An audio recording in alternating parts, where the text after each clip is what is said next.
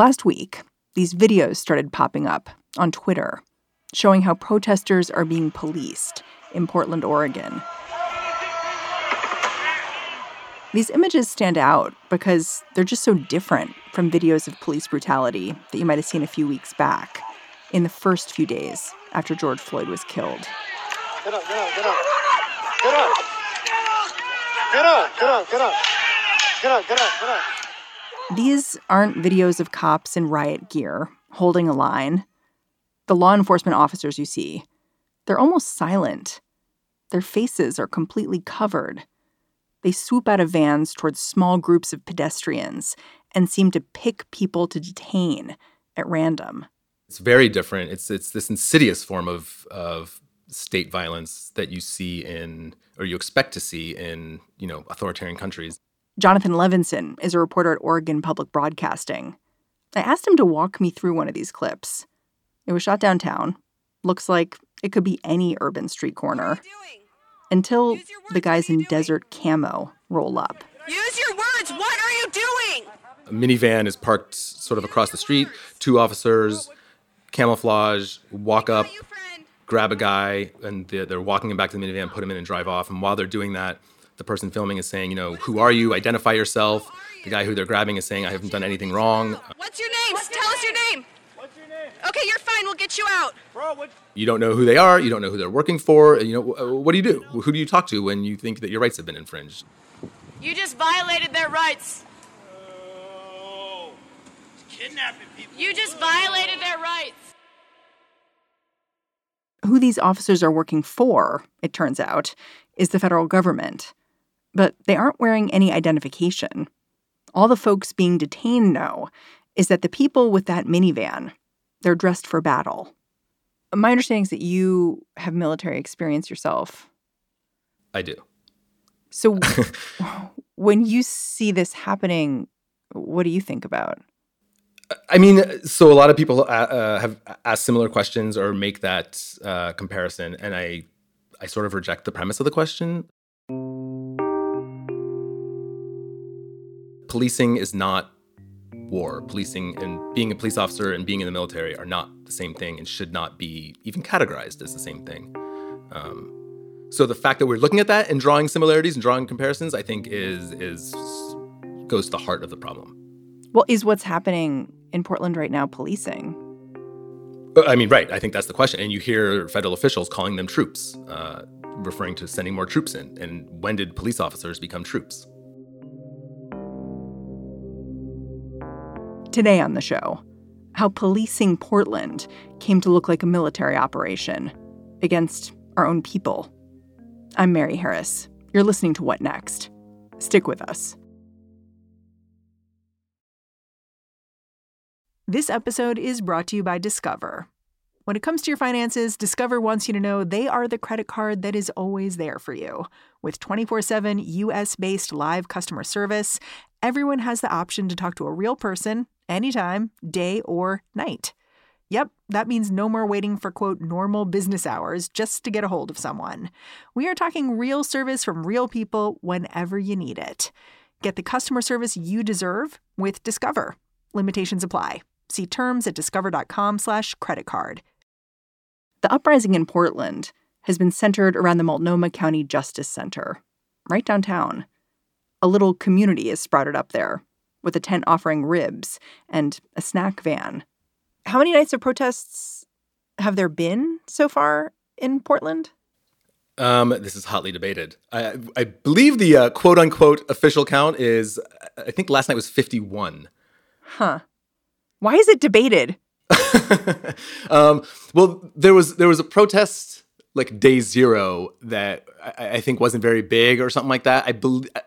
I'm not in the weeds on the debate, but I think the what people are calling day one was this massive protest when thousands of people marched from a park in Northeast Portland where there had been a vigil, like 4 miles all the way downtown to it's the Multnomah County Justice Center, and that's where that night was dramatic is a good word. Like they got to the Justice Center and they broke all the windows up front. There was a small fire that got set in the records office right down at the bottom floor. This is 50 days ago. Well, 51. The Justice Center houses police headquarters and a county jail, and it's surrounded by federal property, immigration court, district court. That's how, a month after these protests broke out, the president was able to send in federal agents. On June 26th, the president signed an executive order to protect statues and monuments around the country and to address criminal violence, I believe was the word he used. In response to that executive order, DHS pulled together this police force and sent them, as far as we know, to Seattle, Washington, D.C., Gettysburg National Park in Pennsylvania, and Portland. And so that is the task force that was sent here and that we started to see making an appearance around July 1st. At first, the federal agents stuck close to federal buildings. But after a few days, that changed. Ostensibly, and what we have been told from the federal government and from city officials, is that they were sent here, like you said, to protect federal buildings and the people inside. And for a few nights, that was what they did, like July 1st, July 2nd. They started coming out of the courthouse a little more to push people back away. And then July 4th, that was the first time they really made this, it was a show of force. I mean, they came out en masse, pushed everyone away from the courthouse, and then kept pushing them across the park, which is city property, and then kept pushing them 2 or 3 blocks past that, which is all city property. That was the first time we saw them really move away from the buildings and into Portland city streets and performing a function that we had been led to believe they would not be performing. And for a few days after, we're told that no, that is not what they're doing.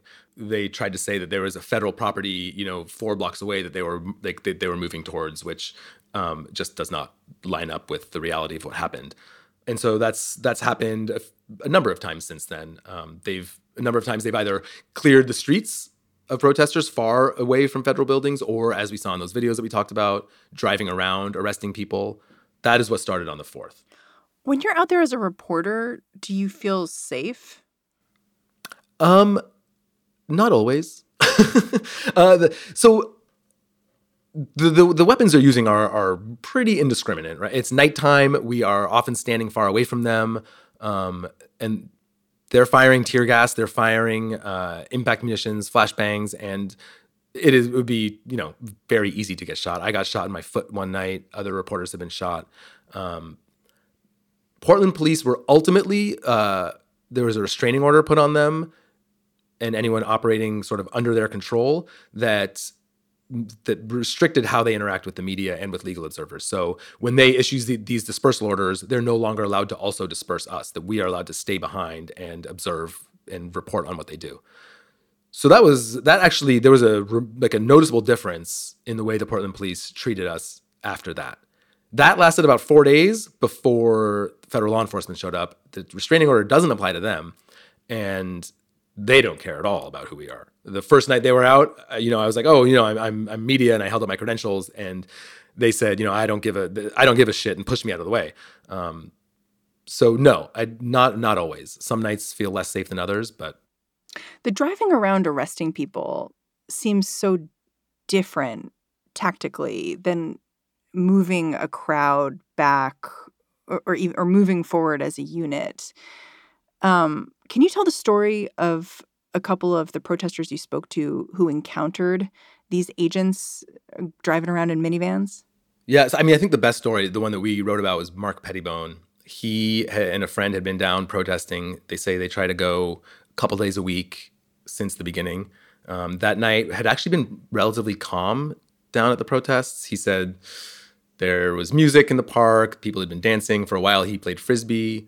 Around 2:30 in the morning, he and his friend are walking back to their car. They get a block and a half away, and they run into another group of people who had said, "Be careful, there's people in a minivan driving around grabbing people off the street." And what Pettibone told me was, that was terrifying to hear, understandably.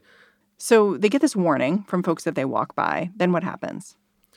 They get about a half a block away, almost right on schedule. Minivan pulls up. 4 or 5 guys jump out, as described, jump out of the minivan wearing camouflage. His friend runs and gets away.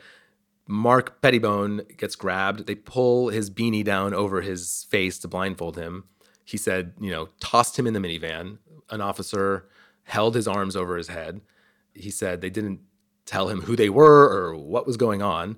Drove around downtown for a couple minutes and eventually unloaded him inside a building. They searched his stuff. He was photographed, put in a holding cell there where they read him his rights and asked him if he wanted a lawyer or if he wanted to waive his rights and answer a few questions. And he said, no, I want a lawyer. They then terminated the interview, and very soon after, he was released. He wasn't given any paperwork. He wasn't given any idea if he had been charged with anything. And it wasn't until he left the building that he realized he had been inside the federal courthouse the entire time. The same place where the protests have been happening. Exactly. I know you reject this idea of responding to what's happening by looking back at your time in the military.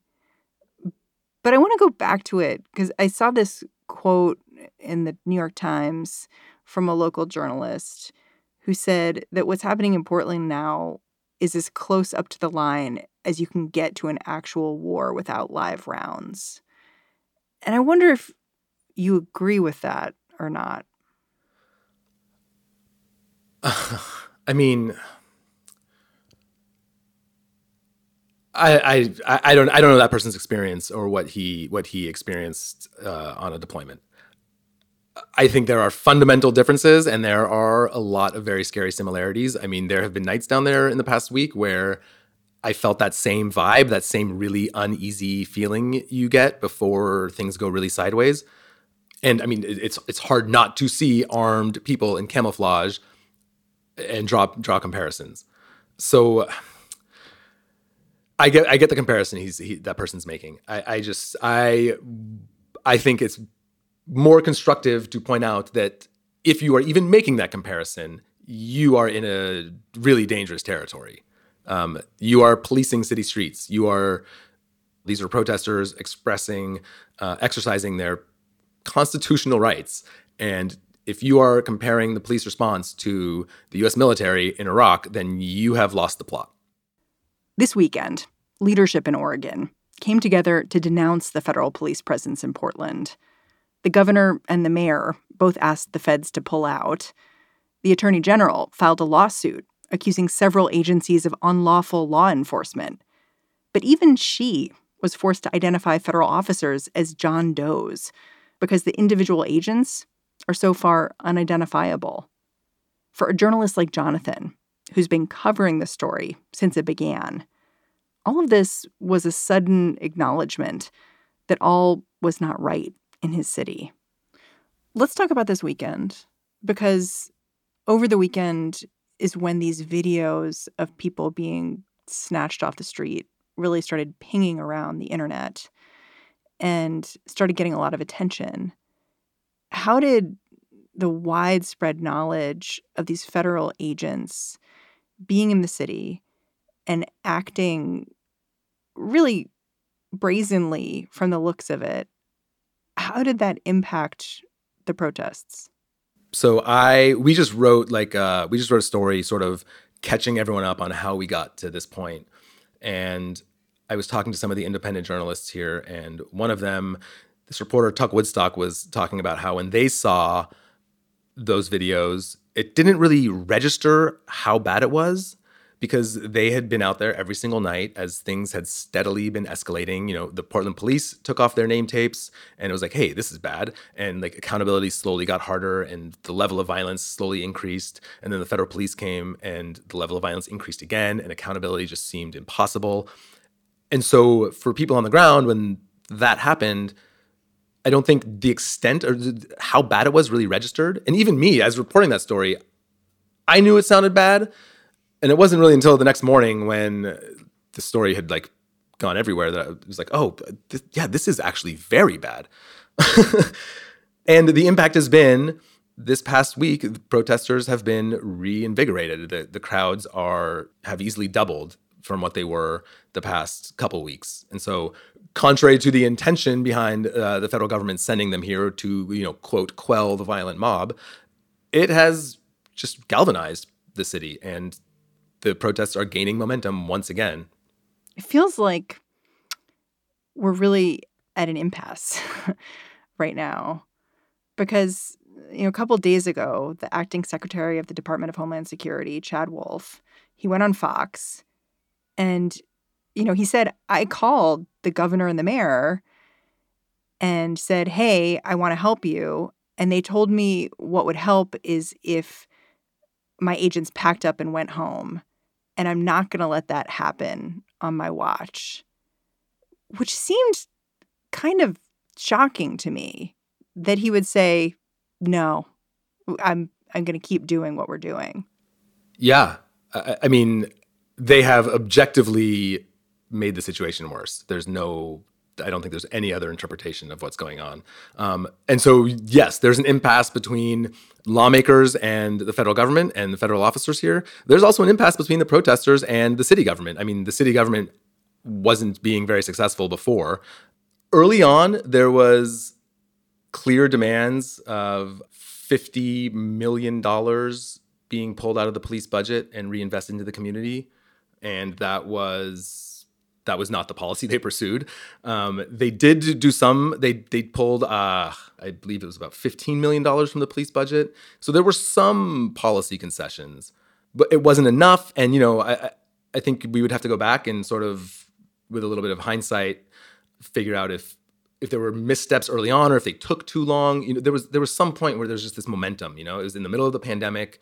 There was just this routine. Like in the evening, you go to the Justice Center and you protest, and it was just set in. And things have gotten worse since with federal law enforcement, but I don't think the city knows what to do either. The protesters aren't going anywhere. Jonathan Levinson, thank you so much for joining us. Thank you. Jonathan Levinson is a multimedia reporter and producer for Oregon Public Broadcasting. And that's the show. What Next is produced by Daniel Hewitt, Jason DeLeon, and Mary Wilson. We're getting some help for the next few weeks from Daniel Avis. And we've got help every day from Allison Benedict and Alicia Montgomery. I'm Mary Harris. I'll talk to you tomorrow. This is the story of the one. As head of maintenance at a concert hall, he knows the show must always go on. That's why he works behind the scenes, ensuring every light is working, the HVAC is humming, and his facility shines. With Grainger's supplies and solutions for every challenge he faces, plus 24/7 customer support, his venue never misses a beat. Call quickgrainger.com or just stop by. Grainger, for the ones who get it done.